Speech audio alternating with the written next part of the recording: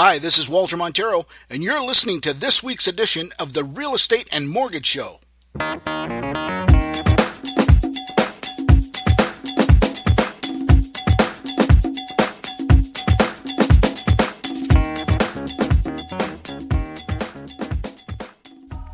Hey folks, welcome to the show. It's episode number 35, and we're well on our way getting close to the end of the home buying process. Today is step 5 of 6 steps to the home buying process.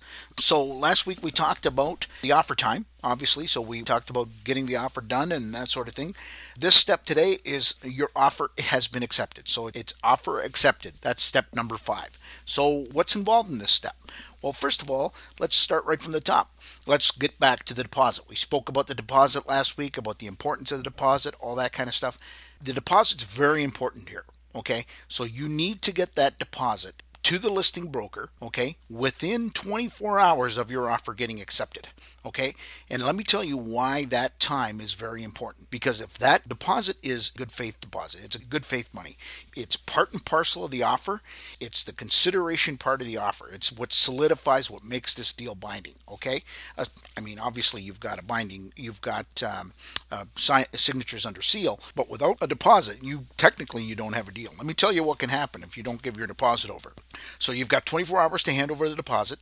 If you don't hand over the deposit, you technically run the risk of losing that property, because what can happen now is the seller is actually free to accept another offer from another party, because you had 24 hours to give them the money, and if you didn't do it, you're still married to that offer. You're still both married to that offer. But if that seller decides that he wants to entertain another offer, he can entertain another offer and accept it, and you get hip checked right out of the picture. Okay? Very important. Get that deposit into the listing broker as soon as possible, and of course you're going to be getting a receipt for that deposit. Okay? So the deposit is cashed. Okay? If the deal doesn't go as we said, you get the deposit back. If the deal does fly, it goes towards your purchase price, or more likely part of your down payment. Okay? So now you've done this. So the first thing you want to do is make sure that your financing is in fact in order. Okay?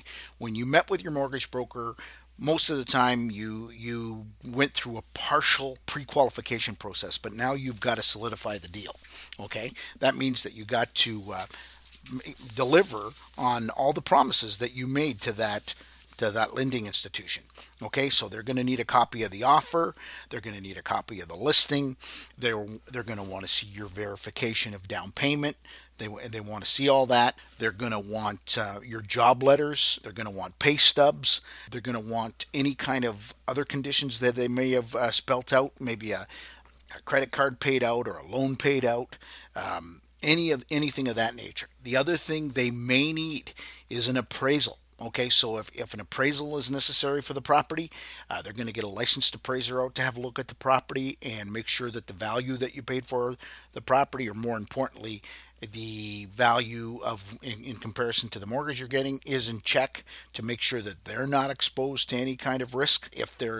If you're coming out of any kind of marriage situation, if you're newly separated, you're going to need separation agreements, all of that stuff. Okay, you're going to have your house in order in terms of being able to sign off on that financing condition. Now, as I had mentioned, when a lender gives you a commitment, so the mortgage broker is going to submit this deal to the lender, they're going to give you back what's called a commitment. And 9 times out of 10, those commitments are attached with conditions. Those conditions are basically what I talked about. These are things that they may be looking for, separation agreement, all that kind of stuff. Okay? So you make sure that once you hand over all that documentation over to your mortgage broker, and time is of the essence here, folks. Most of the time you only have 5 to 7 days to satisfy conditions. Okay, so make sure that you get this stuff done immediately. Okay, but more importantly, once you've handed that stuff over to the mortgage broker and the mortgage broker has submitted it to the underwriter, it's very important that they get signed off on by the underwriter. Okay, very, very important. The last thing you want to do is get into a situation where you've signed off, or where you're going to waive condition or notify the seller that you have met your conditions, notice of fulfillment of condition, and all of a sudden you can't get the financing. Folks, you've just put yourself into a situation that would require a litigator to get you out of trouble. Okay, so Don't do it. Be very, very careful about waiving off condition. Now, having said that, sometimes you're going to meet with perhaps a very experienced mortgage broker, like my wife Karen Montero, for example, where you had a certain expectation from a particular lender. She went after this lender because she felt that obviously it's the best rate and terms for you on the market, and all of a sudden there was something goofy that came up for some reason or another that lender will not do your mortgage. Okay, you got to have a long, hard talk with that mortgage broker in terms of whether they can still get you the money. Okay, we have been in situations where we have advised our buyers to waive condition without a firm commitment from the lender we were dealing with. But that only came as a result of a lot of experience. Karen was very sure that she could get the money from somebody else, and she didn't want to run the risk of the buyer losing the property. Okay, but that's why it's very important to deal with a very good mortgage broker. Somebody fresh out of the gate, be very careful about that. Karen's got a lot of experience. She knows what she's doing, and she can properly advise her clients whether they should go ahead and waive condition on financing. Once your financing is in place, this is when you want to conduct your home inspection. Okay, home inspections typically are done after we get the financing in place, because home inspections, they cost, call it $500. So you're going to pay $500 for a home inspection. You're going to go out. You're going to do a home inspection. Home inspections last anywhere from 2 hours to 5 hours, depending on the house, depending on the age, depending on, the whole mechanics of the thing. Now, most home inspectors require that the buyer comes with them. So you're going to have to take some time off work, okay, if you're working through the day, and go with the home inspector and have a look at the property. They're going to give you a real rundown on the entire property. Now, folks, what you got to remember here is, especially in the resale market, you are not buying a brand new home. And there are going to be things that the home inspector is going to find. Let's face it, you've hired them to find the flaws in the property.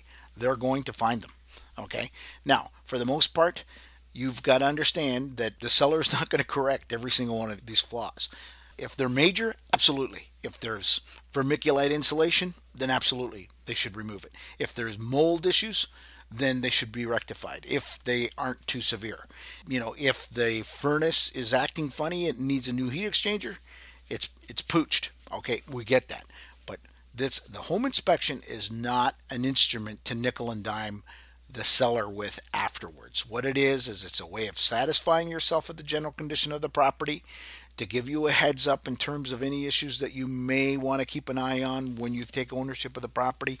But for the most part, you just got to keep that in mind. I'm not saying that you shouldn't renegotiate the offer.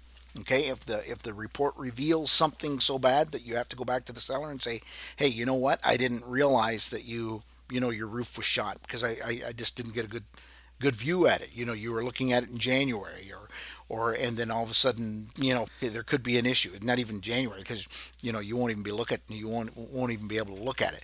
But I mean, sometimes people just don't pay attention. They do it on the fly.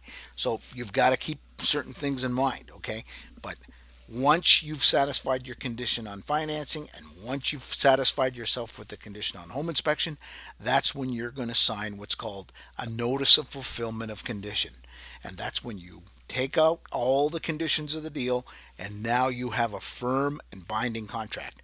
A sold sticker goes on the property, and the closing process starts. Okay, and that's when the letter gets sent, or the whole package gets sent off to the lawyers, and they start the closing procedure. And that is the topic of next week, which is step 6 of the 6 steps of the home buying process, which is firm and binding contract, and what happens then. Okay, if you have any questions, feel free to give me a call. And again, I hope you have a great week, and we'll talk to you next week. Thanks again for listening to this week's episode of the Real Estate Mortgage Show. If you have any real estate questions, please direct them to me at 519-624-9222 or walter@maximumresults.ca, or you can find me online at www.cambridgehouses.com. If your interests are in mortgages, please feel free to call 519-624-9222 or email Karen at karen@maximumresults.ca, or you can find her online at www.m as in Mary, R as in Roger, financial.ca. Thanks again for listening, and I hope you have a great week.